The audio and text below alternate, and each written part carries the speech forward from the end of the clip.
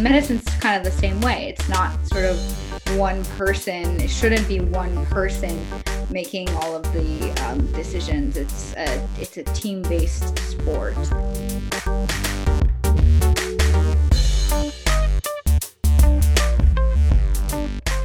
Hey everyone, and welcome to this episode of Leading the Rounds. On this episode, we interviewed Dr. Roxana Daneshjou. Dr. Daneshjou is a clinical scholar in the Department of Dermatology at Stanford University. Throughout her career, she's received a number of prestigious accolades, including the Goldwater Scholarship, the Howard Hughes Fellowship for her research work, and the P.D. Soros Fellowship for New Americans. She was also recently named chair of the P.D. Soros Alumni Organization. Dr. Daneshjou is active on Twitter, where she's using her platform to promote social justice and equity. She's also a thought leader in applications of artificial intelligence and machine learning in dermatology. Welcome to Leading the Rounds.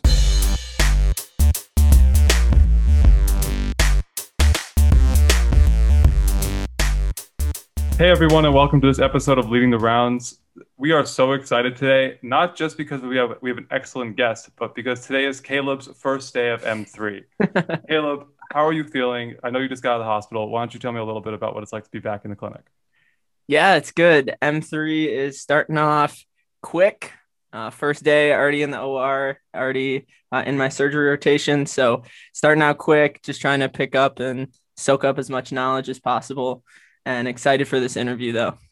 So I know you've been practicing on your fake skin, but have you had any opportunity to put in sutures today? I did. That's what I was actually doing before. So yes and no. So I was just scrubbed on a transplant case. And so after everything was done, I got to throw some sutures, but the patient was deceased because it was a transplant. So yes and no, but it was a great experience for this morning and great start to the day. Awesome. Very cool, man. I'm a little envious, but also not envious because I got to spend my day in the lab. So that's always a good day for me. But mentioning skin, today's guest is Dr. Roxana Daneshjou, clinical scholar at Stanford Medicine and in the Department of Dermatology and graduate of the MSTP program. She's also a P.D. Soros Fellow and serves as the chair of the P.D. Soros Fellows Association. Is that correct, Dr. Daneshjou? That's correct. Yeah, how are you doing today? I'm good, thank you. So we like to start our interviews off asking our leaders, what is your leadership philosophy and how did you get there? So my leadership philosophy is that we can succeed as a team and we should succeed as a team. And so I think I realized, that was sort of the way that I liked to do things very early on. When I was actually in medical school, I was involved in student government and was a president of the Medical Student Association. And I just found that surrounding yourself with wonderful, strong people who are smarter than you, who have different perspectives than you, and actually engaging them in the process of getting things done synergistically just leads to really good outcomes. I love working on teams and with other people. And I don't really feel like, and medicine's kind of the same way. It's not sort of one person. It shouldn't be one person making all of the decisions. It's a team-based sport, whether that team is with residents and medical students or with other specialists. Do you think you've always had that team-based identity or approach to life and to the tasks you've pursued throughout your life, or do you think that was developed in some interest while you were growing up? I mean, I'll be honest, I was not the most athletic kid growing up, so I wasn't playing team sports. I was on a basketball team in middle school, and it was quite atrocious. As my younger brother recently reminded me when I was talking to him, he's 10 years younger than me and like 6 foot plus, and I'm like 5'3". So just the skills were not there for that. I was like most people, I was a competitor growing up, but more in the academic realm, like math and science competitions, academic decathlon. Like that's where I really would shine. And those are not as much sort of team-based sports. So I think that philosophy really did come about like in college when I was an engineer, I was studying bioengineering. And in bioengineering, a lot of our problem sets were incredibly difficult and challenging. And we would get together as a group and work on these like difficult problems until like 2, 3 a.m. at night. You know, a problem set might be only 4 or 5 questions long, but would just take hours and hours and hours. And I think that that was a time where that really developed for me, like working with on teams of bioengineers, whether it's like on problem sets or we also had a lot of project-based coursework trying to design, you know, new tools or technologies. So I was a chemistry major and I had a lot of friends in the chemical engineering department, and I was very envious of the idea of design team. I thought it was so cool. It's like experiential learning and it's just awesome. So yeah, I wanted to ask, however, given this fundamental shift in your perspective on going from someone who's very competitive in academics to then somebody who was almost forced to collaborate, what is your take on the change from step one becoming pass fail? Yeah, I mean, I wouldn't say it was like a forced collaboration because I've generally been like a pretty social person that enjoys working with other people and learning from other people. And so for me, I actually felt like going from that was just like it felt at home. Like I enjoyed being in that situation more than I think competing on my own as I had like growing up. Um, I personally believe that step one wasn't really designed as a test where the number is supposed to give us any insight into things that actually matter for being a successful physician.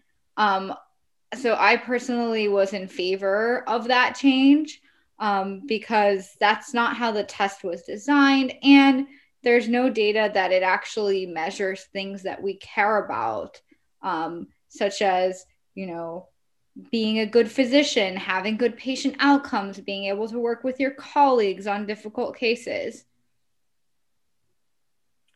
One of the things I worry about, though, with it switching to pass fail is that step two just becomes the new step one, and people just judge that as a measure of whether they accept students or not. Do you think that's a better measure of that, or do you think somehow we're going to have to work around the problem of just using a numerical score to rate how people are prepared for residency? Yeah, I think we really need to. I mean, we're talking about using these scores for sort of basic core competency, right? So you need to pass the test to show that you know the basic sort of information that you need to know to become a physician. And obviously, I'm not a program director. One thing I've heard is that the problem is the way that the system is set up. Program directors get overwhelmed with a large number of applications and have to kind of pick something to use as a cutoff.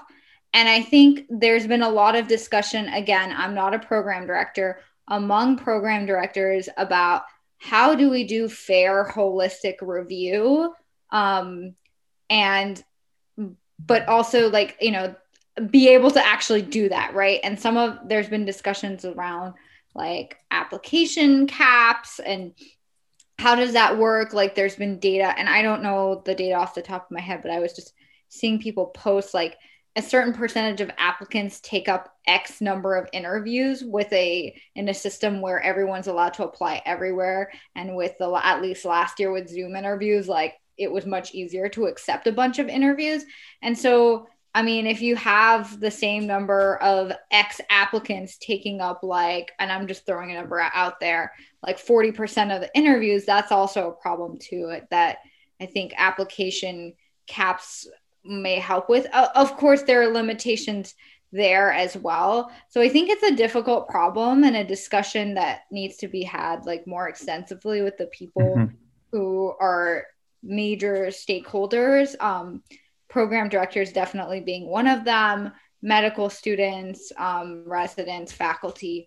But I mean, in terms of that test becoming pass fail, it's a good first step, because people have to remember that when that test first came out, it was not used to try to decide who can apply for a competitive residency or not. That's not really how it was ever intended to be used. I didn't know that, actually. And I guess it's just a product of me being in medical school in the 21st century. But we want to reroute our discussion to something maybe a little more in your wheelhouse, or you could call more of your passion, which is technology in medicine. How did you come? Was it your background in bioengineering that kind of got you interested in the idea of using disruptive technologies in medicine? Yeah, so I think I was probably always bound for this in some way or another, because I grew up in a family of engineers. There were no physicians in my family. And so in undergrad, I decided to study bioengineering because I wasn't really sure whether I wanted to go to medical school or not. I was really interested in research and really interested in the way that technology could affect medicine. So that I would say that, it's probably like baked in from very early age, with the family that I grew up in, ending up where I did. With these technologies, I know artificial intelligence is advancing, and some people say it's going to take over some specialties in medicine. What do you see in the future with artificial intelligence and new technologies, and how they are applied to the current system that we have in medicine? So I think that this could probably be like many, many, many hours of conversation. So I think that artificial intelligence technologies has the capacity to definitely offload some burdens within medicine and to provide decision support tools for physicians.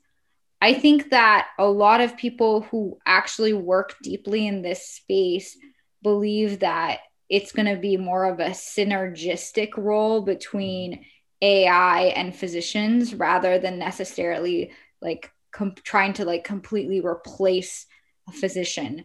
I actually get a little bit annoyed with sensationalist headlines like that, because I think most of the people who work in that space recognize the limitations of the technology and are actually working towards good, like working towards creating a world where things are more efficient, things are more fair.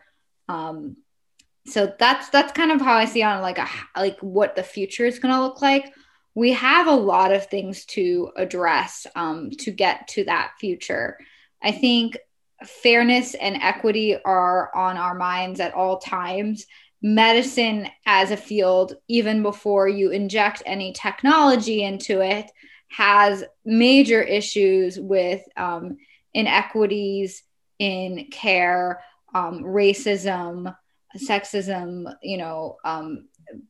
different protected populations like the LGBTQ plus community. And so we just want to make sure that when we develop these technologies, they are not making some of those problems worse. And some of it comes from, if you take biased data and you try to train an algorithm on it, you are going to get a biased result. But it's not always the data. Like if you ask the question in a biased way, your model may be, even if the data is unbiased, you can, get a biased model. And the other thing is like, you might just get a biased model anyway, even if you think you've done everything right. So I think that's one major thing that we have to work on. I think the other thing is sort of making sure that these models are broadly applicable, and work well across different settings, across different patient populations. That's something that I'm really interested in, and I can talk about more if you guys want. When we as the medical community are moving towards this, what are some things the questions that we should be asking ourselves so that we don't end up building another system based on more complex math and computer science that still has systemic bias in it? Well, I mean, I think the first question you can ask yourself is my data representative, right? Is the data that I'm training on representative? But I think at at the core, once the algorithm is designed, you should test it on a diverse population and look for signals of concern, right? Like you should do that in the testing phase. And then there should be some form of post-market surveillance on top of that, because even if you have the most, what you think to be a fair representative test population, you may catch things in the post-market phase that that surprises you. So I think that we just have to be really vigilant all throughout both like development, testing, and after things actually get applied as well. We have this problem outside of technology as well, like with clinical trials, like there's not enough diversity in clinical trials either. So it's not something that is uniquely a AI or technology issue. I think it's like a broader issue within medicine that we need to address. But I think there are many different steps to do that. And like, for example, if something is going to get FDA approval, and I can just give you an example, it doesn't exist. So there are no FDA approved algorithms in dermatology, for example. But my hope and expectation would be that if something was going to do, for example, triaging in dermatology based on skin images, there needs to be evidence that that algorithm was trained on a diverse range of skin tones, and that algorithm was tested on a diverse range of skin tones before regulatory approval is given. So that's just like an example of something that could come up in the future that I think, should be addressed, particularly at the regulatory level. And I like that example because it definitely was something that I think all of us, Caleb, myself, who don't have a lot of AI experience, and then all of our listeners can understand. But if I could play devil's advocate for a second, you alluded to the fact that there's more bias in places in medicine and science other than just in like AI. If people are touting AI as like the next step for one aspect of medicine, why are we ready to take that next step if we still have so much work to do in things that came before, in the systemic problems that we're still fighting? Yeah, so I think that's a great question. People have talked about, we have huge public health inequities, and there are people bring this up over and over again. We could actually significantly improve human health if we put more investment into some of these areas instead of investment into fancy technologies and things that have a lot of hype around them, but maybe haven't actually been proven to improve patient care yet.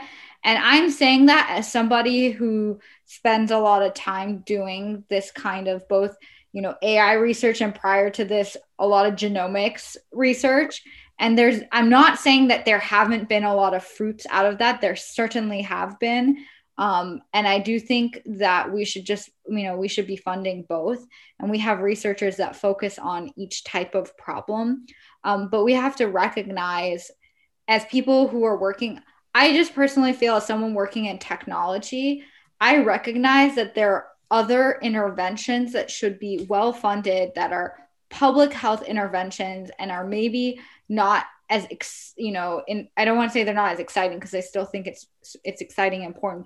Maybe not as hyped up is the word I want to use, as AI and tech and these other technologies. There are interventions that are not as hyped up that will actually save way more lives. And we should make sure that we fund those initiatives. I guess one thing that I was worried about, I still am worried about as someone who's just starting to learn this stuff, is if we haven't fixed the system before taking that next step, there may be an issue that we don't recognize or we don't know of yet, just because we haven't uncovered it. And we could get so far down the rabbit hole that might be almost a near permanent part of the system because of the way that AI and machine learning have been pushing our ability to not just produce, but also interpret and consume data. Yeah. And I mean, isn't that always the issue with technology, right? Like, it seems to me that many times the pace of innovation outstrips the moral obligations, the obligations of making sure that what we're doing is actually going to improve patient lives, is going to improve humanity's life, right? And you can see that around all the discussion with social media, which I'm a big user of, right? We developed all these social media technologies. They became ingrained in our day-to-day lives, and they also function much off of algorithms that are developed to make you keep coming back to that social media, to keep clicking on stuff. And as a result, we have created echo chambers. We have created channels for spreading medical misinformation very quickly to large numbers of people, and created echo chambers around medical misinformation. And so I think that's just the story of technology, unfortunately, is that we build things, but we don't always think about the consequences. And I think one thing about medicine is it does move a little bit slower than other domains. I think that, there should be a balance in medicine between integrating innovation to improve patient care, but also being cautious, because if your technology has an unforeseen effect, the implications can be quite severe for both patients and their families and the care team taking care of them. You brought up social media and the rapid spread of misinformation. I read a study once that said about social media that said false information spreads like 4 times quicker on social media than true information. How do physicians balance, if they're trying to promote their brand, posting things that they know will gain traction versus committing to tell the truth and tell the scientific facts when science isn't always the catchy thing? For example, with nutrition, you could say, eat a little bit less, eat leafy greens and vegetables, eat a balanced diet. And that's like the truth for the majority of people, but that's not what catches wind, and that's not what goes viral. And so how does a scientist balance those acts of trying to promote themselves and trying to grow versus committing to telling the truth and only telling reliable scientific information? Yeah, I mean, I think if you are trying to go viral or, something like that, I think that's kind of antithetical to science personally. And I don't know, like, to me, like, medicine and science should always be about promoting the truth. And it can get complicated because sometimes you don't have the evidence, and so there can be differing viewpoints within reason. And I think scientific debate is a very important part of the discourse, especially when we don't know. And I think as physicians, we do have to be nuanced about what we do or don't know, as we address that. But I guess for me, when I started my account, when I started actually using my account more, not maybe when I opened it, but when I started using my account more, I was a graduate student in genetics, and I was using it to follow scientific conferences, to tweet about conferences. And for years, that's pretty much what I've been using it for, is to either talk about papers that I find interesting. Now it's like dropping clinical pearls about dermatology, or try to like provide glimpses into what it's like to being a working mother. So definitely like post about silly things that have happened in my day, like as I'm struggling to balance the many demands of being like a developing physician scientist and raising a toddler. But I guess for me, it was sort of never about going viral. And I think that if you are a believer in science and medicine, like that's your job should be to like, post things that are within the lines of evidence that we know, and not trying to necessarily like gain like social media clout or whatever. So it's reminded me of one of your tweets, actually, from 16 hours ago. You were responding to Dr. Jamie Friedman, who said, I'm a pediatrician and my kids rarely eat vegetables and are addicted to screens. And your response was, I'm a dermatologist who loves perfumes, hot showers, and hiking at high altitudes. Okay, but I do wear sunscreen and a hat. I think it's funny. I guess I personally struggle with social media because I don't really know what to post sometimes, because I don't know if like it from maintaining my like professional identity as a physician, or like that level of professionalism that I need to be treated with to be an effective doctor.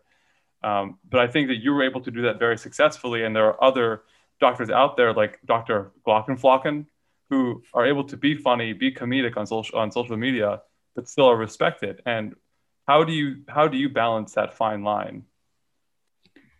And actually, I think he has a philosophy which I love. By the way, I love his videos. Like, It's so funny. I watch them every single one, and I make my husband watch them, and he's not even a physician or in medicine. So he actually finds some of them really funny because he's spent enough time around people in medicine. He's an engineer. But I think he has a philosophy, which I love, is like never punch down.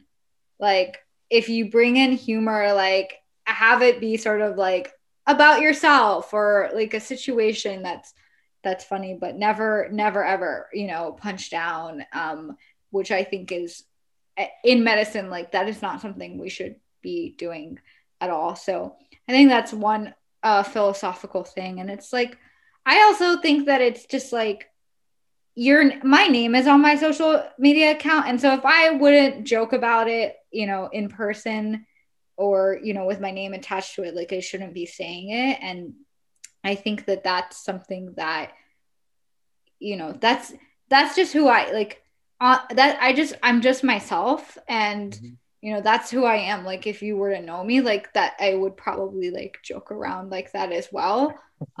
So I feel like that's sort of what I go with. I think some of this is changing because social media is getting so big, but how do you also balance, like, I think more in years past, there would be questions about allowing patients to be friends with you or follow you on social media, and how much of your away from work life do you share versus how much do you keep it professional? How do you balance that act? I mean, I think that on Twitter, it's a little bit hard. Like, for instance, on Facebook, like it's only at least for me, it's like people I know in real life and, not patients. But on Twitter, you can't really keep track of it. It's very public. Yeah. Everybody can see it unless your account is locked. So I think that's a little bit more difficult necessarily to regulate. And again, I think that it kind of just goes back to each person's personality, right? Some people are very private. They don't want to share anything. At some point, I made a sort of a concerted effort to share about my experiences with motherhood, because when I became a mom and I found that it was so much of a struggle to balance like all the things that I was trying to achieve with work and parenting. And I just wanted to be honest and real about that, because I wished that, I really respected role models who were honest and real about that to me privately. Like, they're not on social media, but like it really like uplifted me, because then I knew like I'm not the only one that like struggles with some of these, issues, and I'm not alone in this. And so I think that that's like one of the reasons I do provide that insight, just so people know that like that's just like an aspect of my life. But I also recognize that some people don't want to share that information, and some people may not even want to read that information. They may say like, that's not relevant to your identity as a scientist. I don't want to see that in your feed. And I think that's fine, but that's just sort of who I am. And so that's sort of, and if you ever see, like a scientific talk by me, like my thesis defense had like a Princess Bride joke in it, right?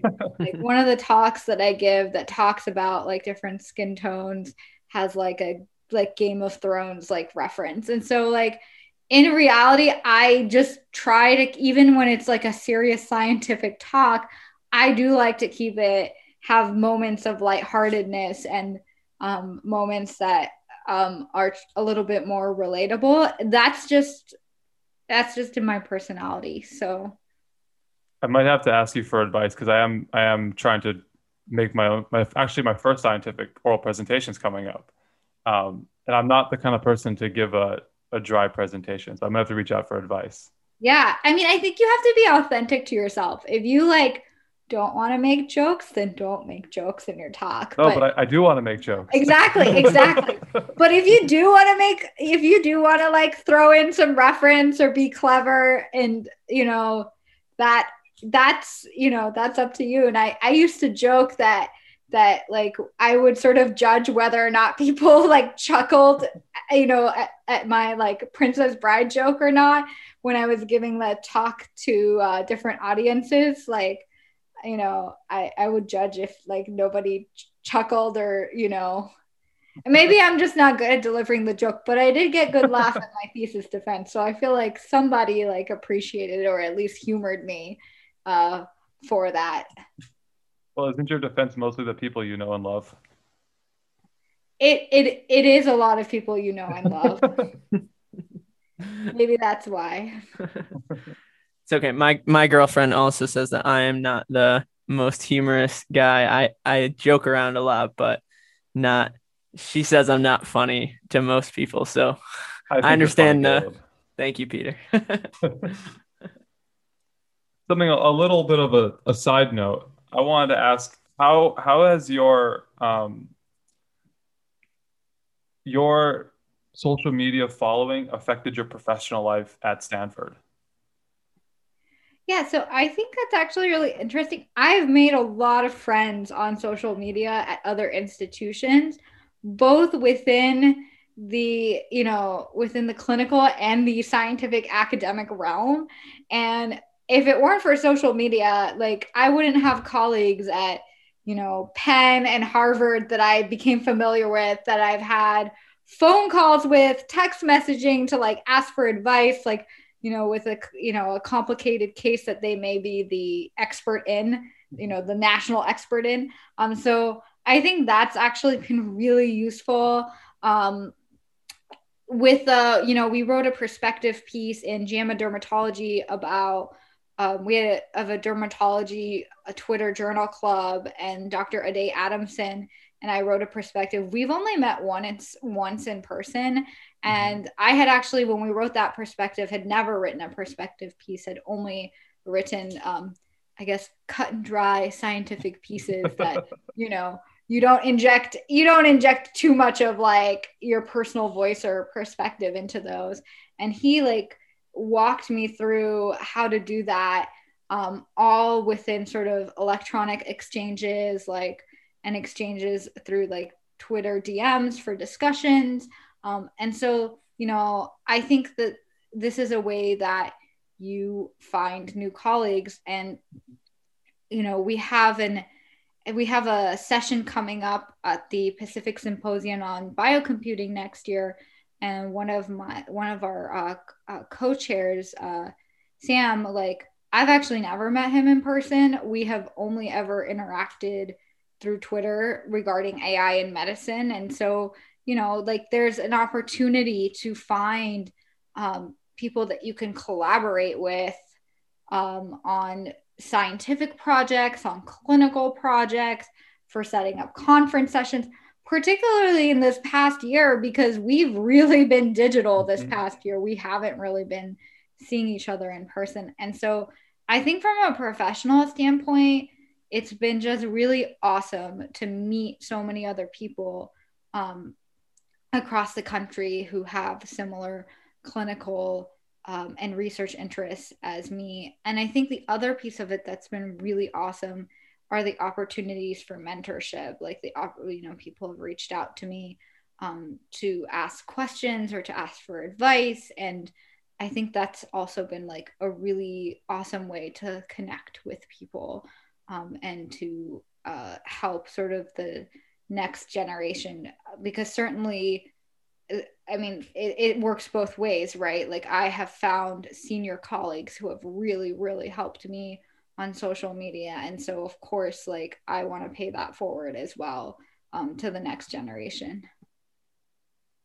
I'm really glad you brought up the mentoring piece at the end, because as you were leading into that answer, I was just thinking about that. Like I've never thought of Twitter or any other social media as a tool for reaching out for mentoring or receiving mentoring.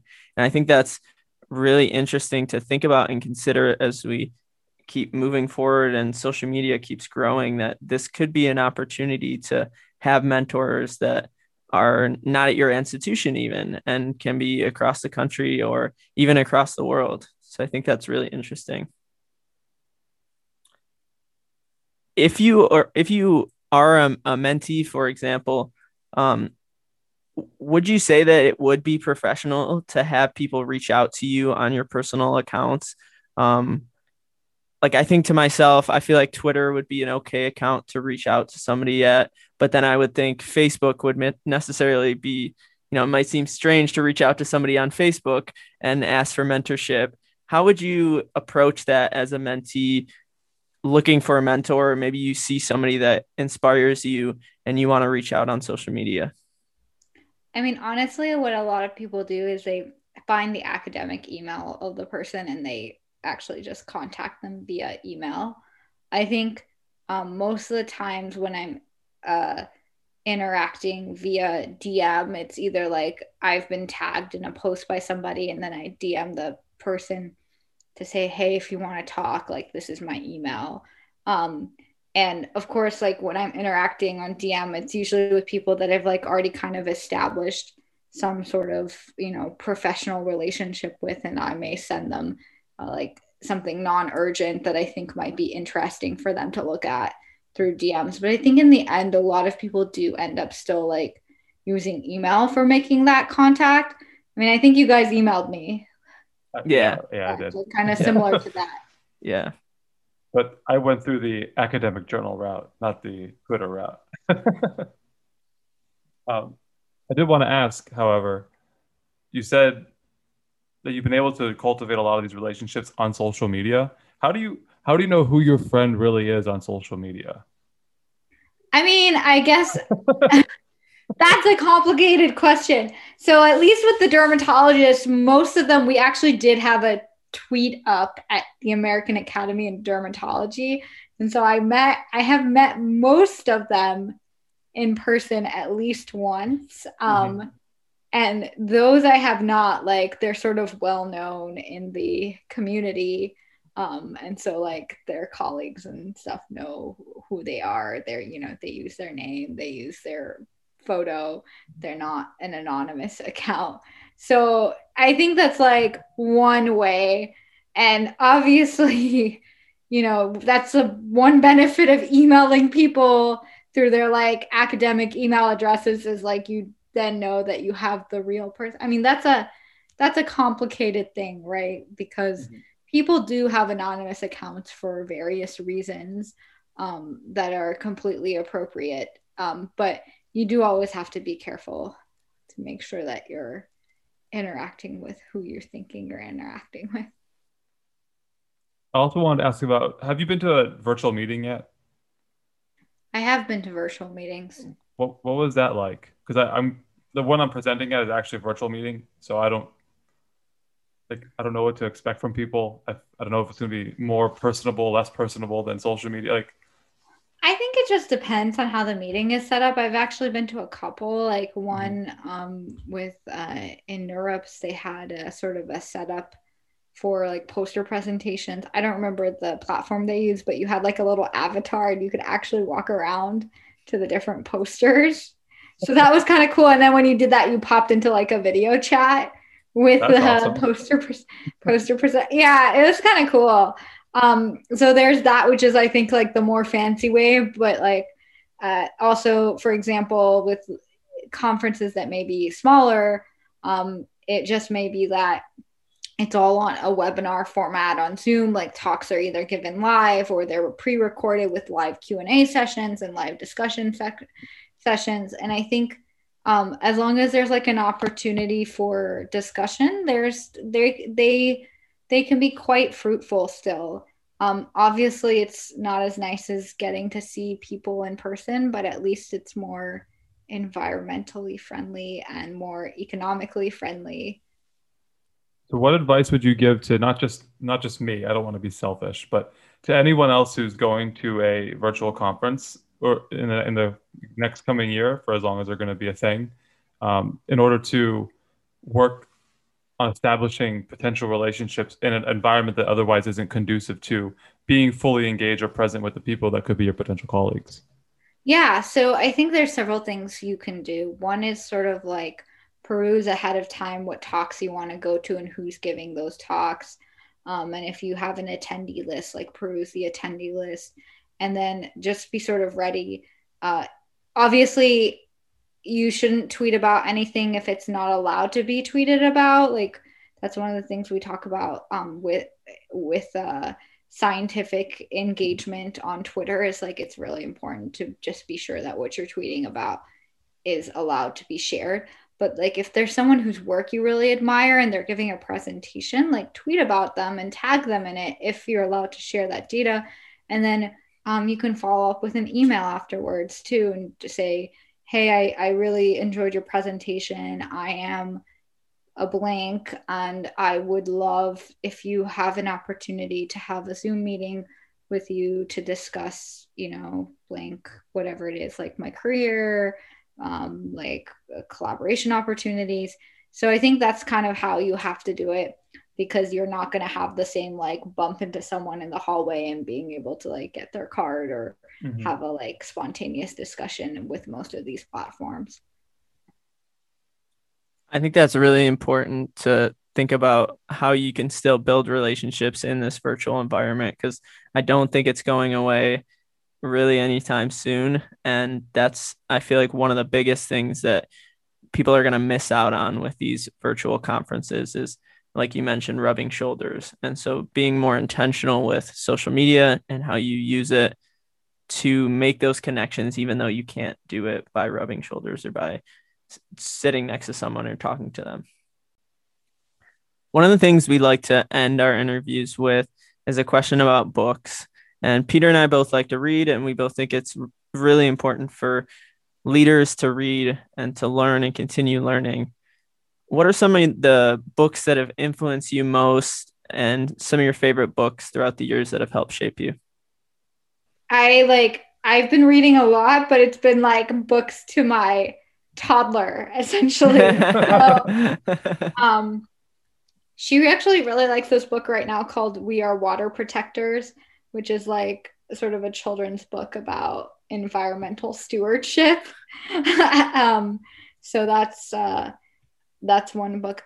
One book that I highly, highly, highly recommend is Medical Apartheid, which talks about the long-standing history of racism in medicine, and the many, many examples that have sort of fostered both inequities and rightfully deserved mistrust in the medical community.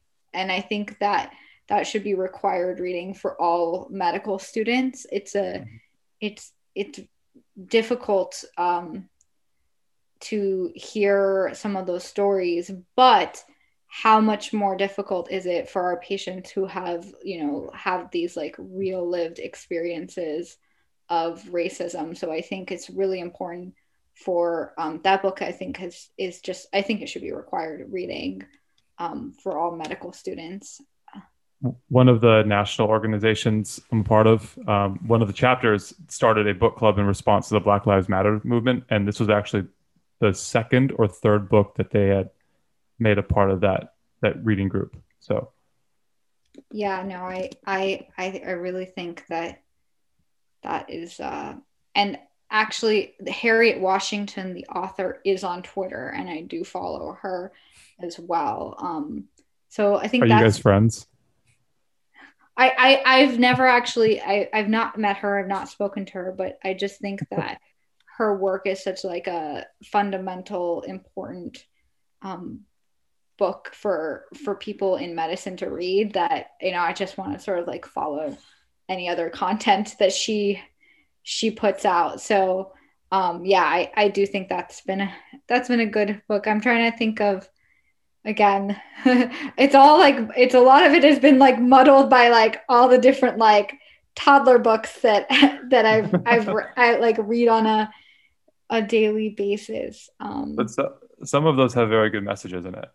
Yeah, no, I actually had just asked on Twitter for a bunch of recommendations from people and gotten a ton of recommendations. You know, books that like showcase like women and women of color who have like achieved things in science. And I think that's really great for my like toddler to see for role models, and things of that nature.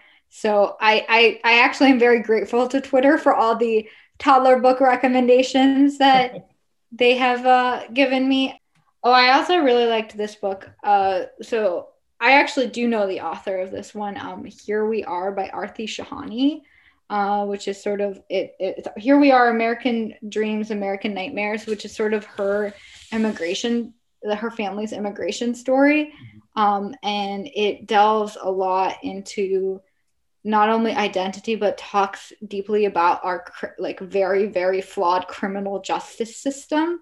And she was a former NPR tech reporter. So she approaches this book, you know, as talking about her life, like she goes in and she really digs like a reporter would. But I learned a lot about our broken criminal justice system from this book. Like it was like a book that made me laugh. It made me cry. You know, it made me smile. It's like I also like highly recommend that book because I think it has a very important message. Roxana, thank you so much for your time. We really appreciate you coming on our show, and we enjoyed this conversation very much. Thank you so much. All right. Hope to engage with you on Twitter. Good luck. Good luck with surgery. Thank you. Great. Bye.